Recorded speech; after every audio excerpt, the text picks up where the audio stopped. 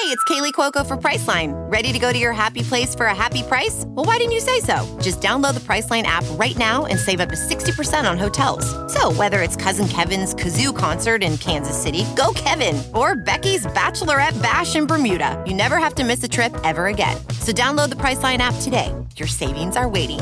Go to your happy place for a happy price. Go to your happy price, Priceline. As a professional welder, Shayna Ford uses Forge FX to practice over and over, which helps her improve her skills. The more muscle memory that you have, the smoother your weld is. Learn more at meta.com/metaverse impact.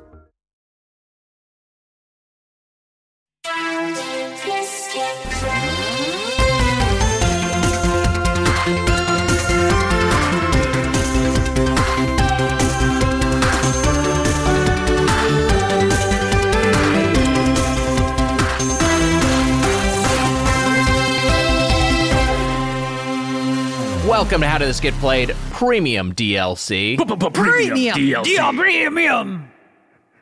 Premium DLC. Was that Clinton? Yeah, he's back. I did not have premium DLC with that woman. It's a premium DLC-gery. Sasha, Malia, if you go to bed, if you don't go to bed in time, you won't get your premium DLC. I want the audience to know that I am here for these things. I'm just staring straight ahead. You know, Obama famously putting his daughters to bed all the time. That's the thing we knew about him. And promising them premium DLC. That's the thing. And that's how they grew up to be so good. We're going to build the most beautiful premium DLC oh my anyone's ever seen.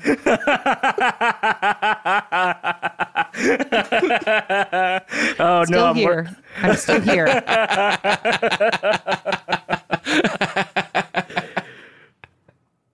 Oh, we're going to get some premium. Is that a fucking gremlin? What the fuck was that? It was a bad Nixon. The bit It was a good Nixon. I liked it. He doesn't deserve proper parody. Thank you, Matt. Finally, someone says it.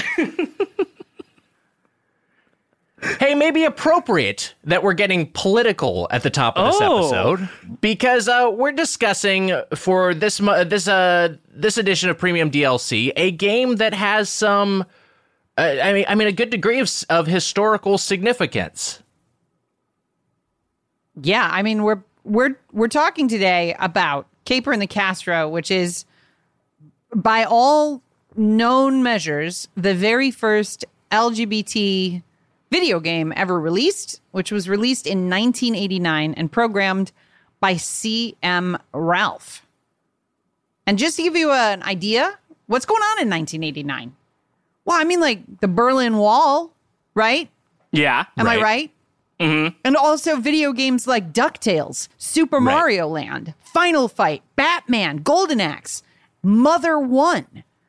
And here we are on the Macintosh system using the HyperCard protocol, or the HyperCard engine, whatever. Yes. The very, very first gay game. And that's on the title screen for this game. On the title screen, yeah. Gayme. While you mention the Berlin Wall, real quick, Mr. Gorbachev, tear down this premium DLC. You want to know what else was happening? Here on the, no, you're going to keep going? You're going to keep going. No, you do yours. Mine wasn't good. Go ahead. Just keep digging. I was going to say, you know what else was happening in 1989? What's that, Matt? I was still a sperm. Ah, Jesus Christ. Or an egg. I'm not sure which. I was, I guess, a little bit of both. Yeah, who knows? Mother Nature's a mad scientist.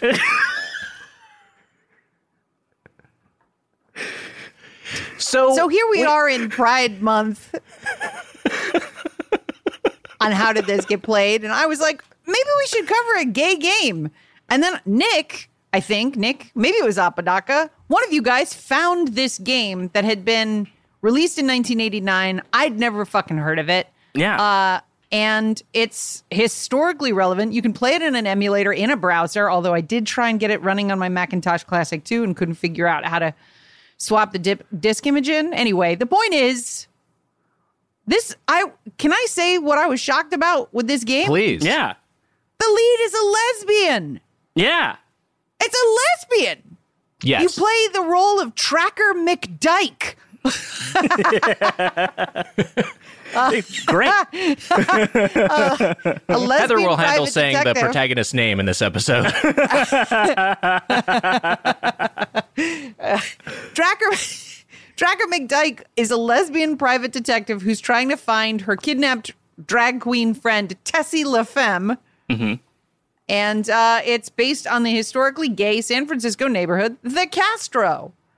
It's a Zork-esque, not Zork, but point-and-click adventure. Yes. Where you got no inventory, which was great because every time you die, you start from the beginning, but you can go immediately to the place that you were moments earlier. Yes. Puzzle solving, don't like that. And it was released for free as charityware, and players were asked to donate to HIV/AIDS charities back in the day. This was apparently also one of the first games or only games to reference the AIDS pandemic back in the 80s. So this is significant on all fronts. Right. And it was it's distributed weird. kind of via BBSs, bulletin board systems, which are, if you're a young person like Matt, you may not have ever had an experience with. I dabbled in BBSs just a shade in the 90s. But it's kind of a precursor to, internet forums, which are kind of precursor to social media. That's an okay way, I guess, to describe it. But yeah, it was a lot of this was an initiative, or basically wholly an initiative, a personal initiative of CM Ralph to make this game on their own. Yeah. It's wild. There's like old newspaper articles and stuff about the release of this, and like the way that you would get this game from the Washington Blade, it says, Caper's a lot of fun and available free online via modem from Glib, the Gay and Lesbian Information Bureau. It's also on sale as a Macintosh shareware disc at meetings of the Pink Triangle Computer Alliance, the new national lesbian and gay computer user group for owners of IBM or Mac computers that's headquartered in Maryland. Like, the way to get this game was either to like modem a specific phone number or go to a meeting and get it like handed to you on diskette. Yeah. Like some kind of like contraband. And it was originally a gay game, and then it was reprogrammed and repurposed to be a straight game so they could sell it. Right. Yeah, it re-released as Murder on Main Street, the most generic sounding thing, and basically just like, it was made very straightforward. As opposed to straightforward. It was made for straight. I can do it too, guys. I can do it too. I like it. I'm Abraham Lincoln. Yeah.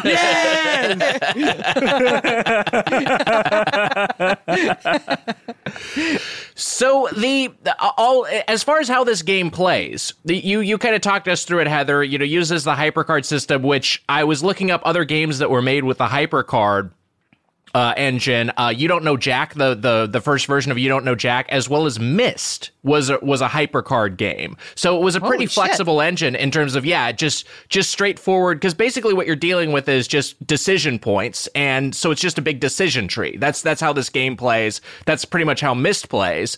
And there were other games that this immediately reminded me of. I don't know if either of you ever played Shadowgate, but there were a series of games that were they were ported to the NES, Shadowgate, Uninvited, and Deja Vu, and there was a sequel to Deja Vu. And they were all the same sort of thing where it was like a first-person view of an environment, and then you had just the various options to interact with the environment that could, in all likelihood, would end in your death, but then you'd remember not to do that your next playthrough. So, and then I looked it up, and although Shadowgate was not developed using HyperCard, it was originally a Mac game. And if you look at the Mac screenshots, I'll put one in the chat it aesthetically is very, very similar to what this game looks like, to what Caper and the Castro looks like.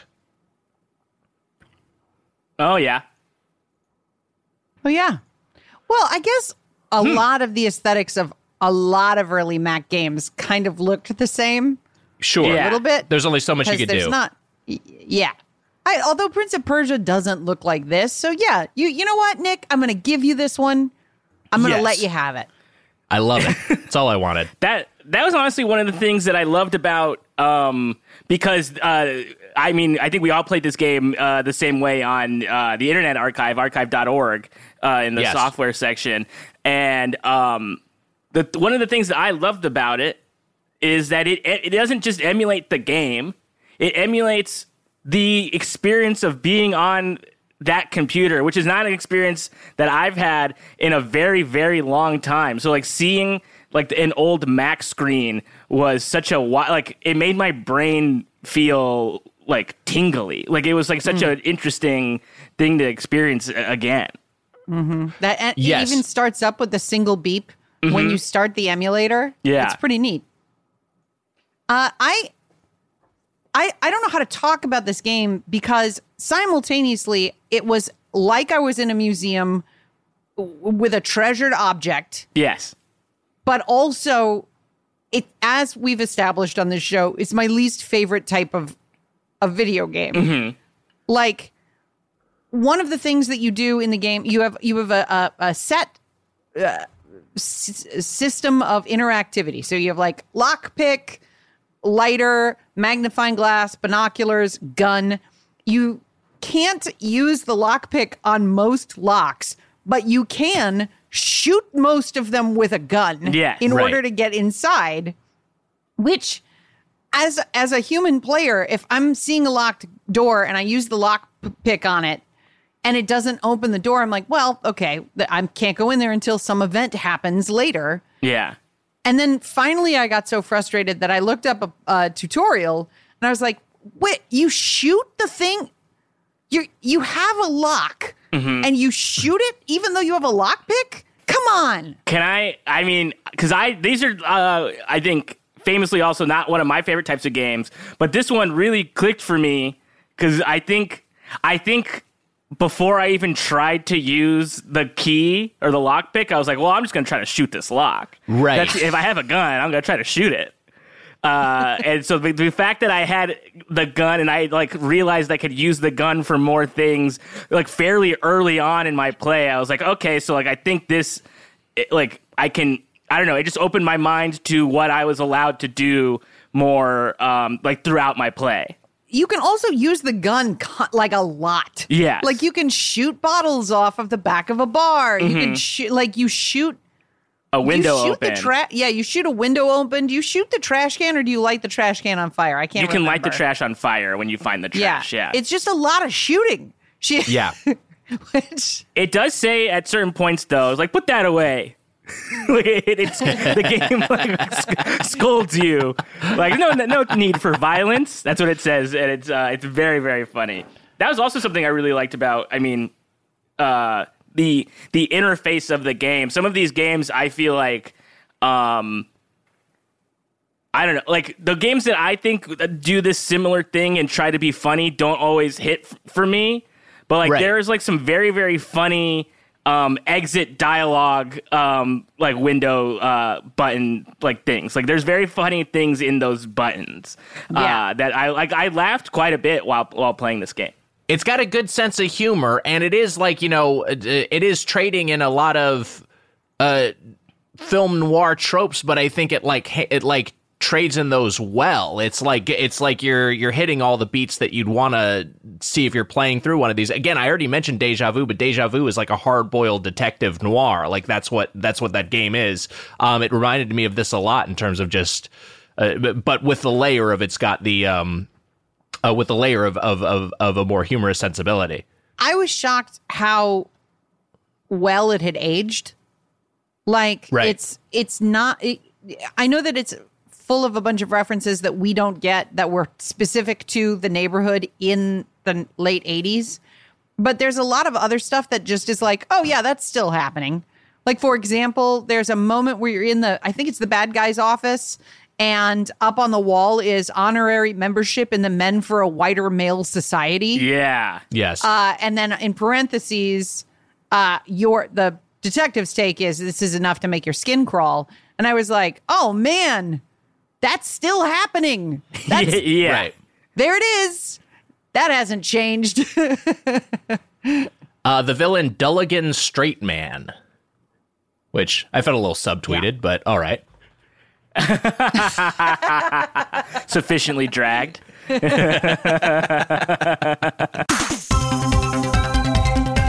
By the way, I do want to acknowledge that this game is playable is via Andrew Borman and the Strong Museum of Play. And then Adrian Shaw helped get the game playable, and then Jason Scott at the Internet Archive got it online, and all this info is from LGBTQGameArchive.com. So it seems like a real labor of love to get this sort of, like Heather mentioned, this thing from a museum up in a place where people can experience it. But I think that's awesome that this is just a thing that you can mess around with. And I think if you have any interest in it or any curiosity in this, like it's worth playing a bit or watching a playthrough and just sort of getting a sense of, like you both were saying, like how this holds up. And also I think it's like putting yourself in the mindset of like this coming out in 1989 was a daring act. Like this was such a completely different political climate. Yeah. Like the idea that you had to play this, you had to sort of like get it in secret is like, I mean, I'm sure for Nick and I, two like cis straight dudes, a very complicated idea to wrap our brains around. Like, sure. Like it's that's tough. Like, it's hard to like really comprehend. There's also just how do I make this not about me, but about me? No, I'll just go say for this it. thing, which is that like when you are in the past coming to terms with being queer, there's also the fear that somebody's going to catch you doing a thing. Mm-hmm. Like you're like, I was afraid the first time I rented a gay movie from Blockbuster, like not like attended a meeting or like wore a pride ring or like any, like just rented a movie that other humans who weren't queer could have rented. Like it Yes. I was so fucking scared that like, not that the FBI was going to come to my door, but that like somehow I would get in massive trouble. So the idea of like having a computer dialing a place to get the game, like that was probably such an act of courage on the part of the player. Yeah. You know, like that also is so fucking weird. Not just the publishing, but also the like receiving of the game. And it kind of makes sense that so few copies existed that it took a while for it to be rediscovered. It felt to me like if there was like this would be a game referenced in a LGBT Ready Player One. Like that somebody that it would be a clue inside of a puzzle about some other major event, because it was so, I mean, like it's wild that it exists. I mean, there had to be a first one, but it's also wild that it was like so directly like I'm making a gay game as opposed to like, oh, here's a gay character in The Last of Us, which isn't a gay game. Right? No. Thematically, this is a gay game that also addresses the AIDS crisis. It's like this is just as just like as hot button as it gets in this political climate. And speaking of the political climate, I looked this up. Gallup's historical polling on gay marriage. They didn't even start polling gay marriage until 1996, and in 1996, the first time this was polled. 27% should be legal, 68% should be illegal. So that doesn't cross over until majority legal until 2012. Like that's Jesus, how recently this was normalized. What they did poll in 1989 on Gallup is, here's the wording. Do you think homosexual relations between consenting adults should or should not be legal? 35% legal, 57% illegal. So this is a thing that was viewed by a lot of people as like, this is a deviant criminal lifestyle choice was that was how it was viewed in this time. It was a completely different era that is maybe, if you're a younger listener, you might have trouble wrapping your minds around. And this is Heather, this is the climate you grew up in. Yeah, I still think it should be illegal. I mean, come on, guys. Wow. Okay. I was not expecting that, but I keep answering that poll. I'm like, come on, come on. Well, now that we all have permission to speak freely, just kidding. Oh boy. Just kidding. It is weird how quickly it changed, and frankly, I think it is. And this is sort of thematically relevant. I think it's the internet. I think specifically it was Tumblr that made it okay to be gay so quickly. Because as soon as you put everyone online, like you might be the only gay kid at your school, and thus there's no gay club, right? Or there might be 4 gay kids and none of them know each other as gay. But the moment you give people anonymous spaces to discuss these things, and then also to embrace their own identity, then suddenly you have this transformation publicly also. So the fact that this game exists, like you might reference, if you were a computer nerd in the early 90s, you might reference Caper and the Castro, or even reference the straight version, and that might be a signal to somebody like, hey, does that make sense? Yeah. Like computers facilitated social change specifically for gay people. And also, I mean, like what, Will and Grace and Ellen, those shows, were those the shows? Yeah. I feel like Will and Grace put a lot of put gay people into people's homes. Yeah. Like, you know what I mean? Like it was like, get out. Like, and there's the door. TV. Oh, man. I wasn't publicly out until 2 years ago? Yeah. Like my friends all knew, but I was still like, if I come out online, there goes my career. And then somebody was like, what career? And I was like, fair point. Yeah. That was rude of me. I apologize.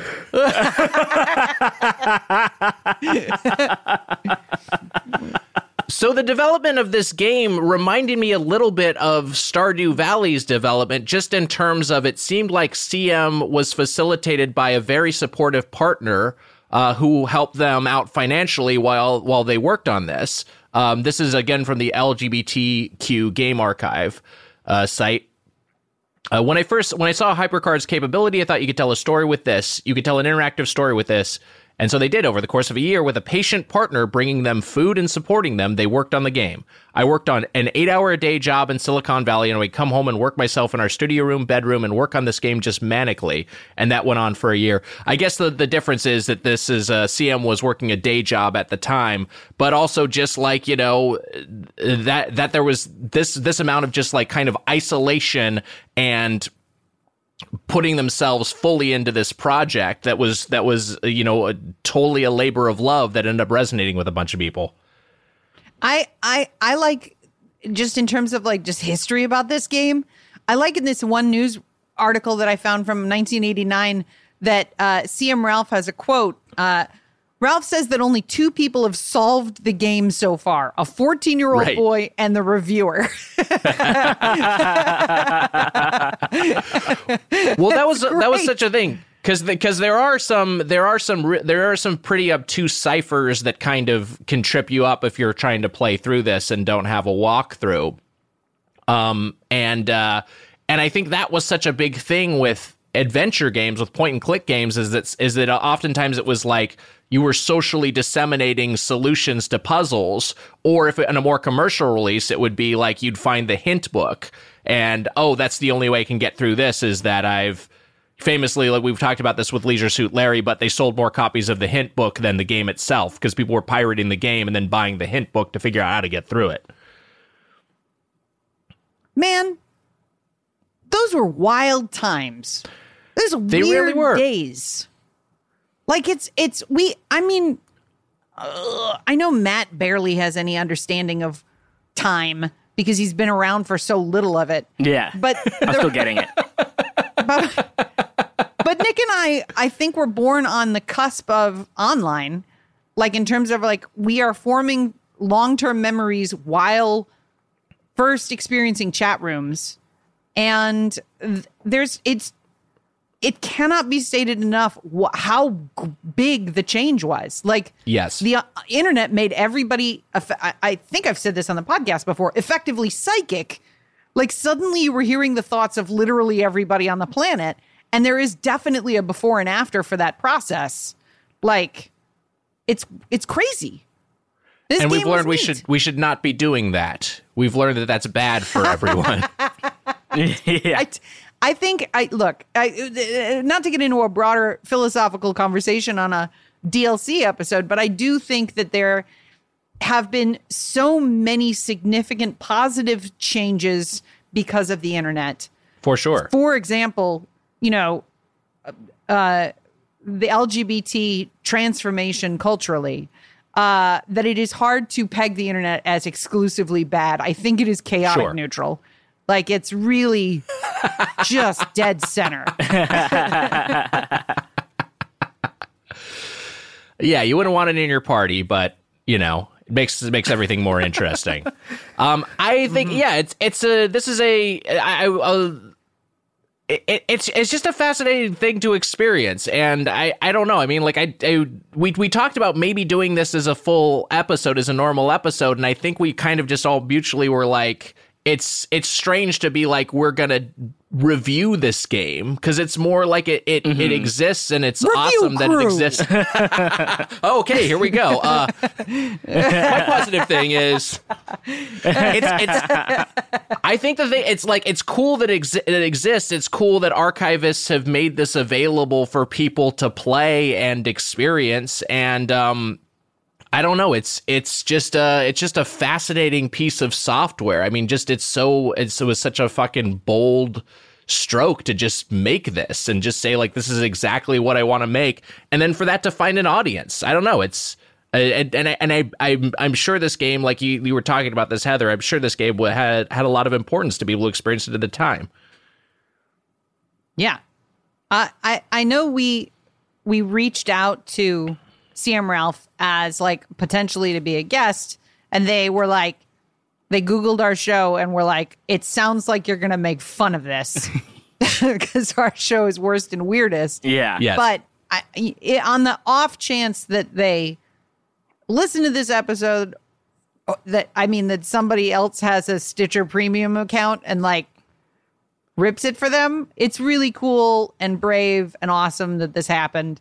And what a neat thing to be able to. I mean, it's just cool that we can play it. Yes. Yeah. What stuff has been lost, guys? Like, we can't even download PS Vita games anymore, right? No. Yeah. Right. We can't. I don't think so. No, definitely. I don't think so. And, but even, I don't know. I feel like I heard about this game in a documentary, and that's why it was like stuck in my brain when we were trying to figure out like what kind of like game to do for Pride Month. And I can't remember what the documentary is, and it's killing me. And I can't. And I type it in, and I can't Google it. It's impossible. But I like playing this. I also think as a game, as the type of game that it is, I don't think I've enjoyed one of these types of games more than this one. I felt like I felt like a genius solving these puzzles. I did when I lit that blank paper with the fire and it revealed the safe code. I was just like, right. You're a king. You're a god. You're the best detective that's ever lived. And also, I will say, I died a bunch of times, and every single time that I died, I laughed and laughed because it was truly very, very funny. Yes. What it says, like, here lies like a worthless bad detective. Hilarious. So funny. Also, you die like all of the like it's like there's a glass of wine on the bar. Do you want to drink it? And I'm like, fuck yeah, I'd drink a glass of. You're dead. Oh, yeah, it's okay. like it's poison, idiot. You get a grave marker. Like an elbowing when you die. It's not like, and thus you've made a terrible decision. The end. Like it's always like, Why would you do that, dummy? It's got a great tone, and yes, it's a good version of one of these games, just as a game, as this sort of classic point and click adventure game. We played Twilight Zone, the game. Oh, this is way better. And we played this. It's so much better. It's so much better. So much better. It's so much better. And that had a development team that was commercially released. People had to pay money to play IP. that. Yeah, exactly. Yeah. This is way better. Way the fuck better. Isn't there? Am I crazy, or isn't there a Twilight Zone sting in this game? Did you guys play with the sound on? I got too far. Yeah, no, I didn't. I swear there's a Twilight Zone sting in the game too. Like you do a thing and like you'll hear like a pop, doo doo doo doo doo doo doo doo pop, like as the sound comes on and off. Yeah, crazy. 10 out of 10. Are we doing that? What are we doing? You can give it 10 out of 10. Like, yeah, I'm gonna give it a 10 out of 10. I'm gonna give it a gay out of gay. Okay, well, you'll give it that, and I think Nick and I will. I'll stick with a 10 out of 10. Yeah, we'll give it 10 out of 10. Caper and the Castro, check it out. Maybe we'll post the link to if people want to play it on our social media. Yeah, it is an interesting experience. And hey, that'll do it for this episode of Premium DLC. Be sure to follow us on Twitter and Instagram at GetPlayedPod, or send us an email at getplayedpod@gmail.com, or leave us a voicemail at 616-2play. That is 616-275-2933. Happy Pride. DLC you later.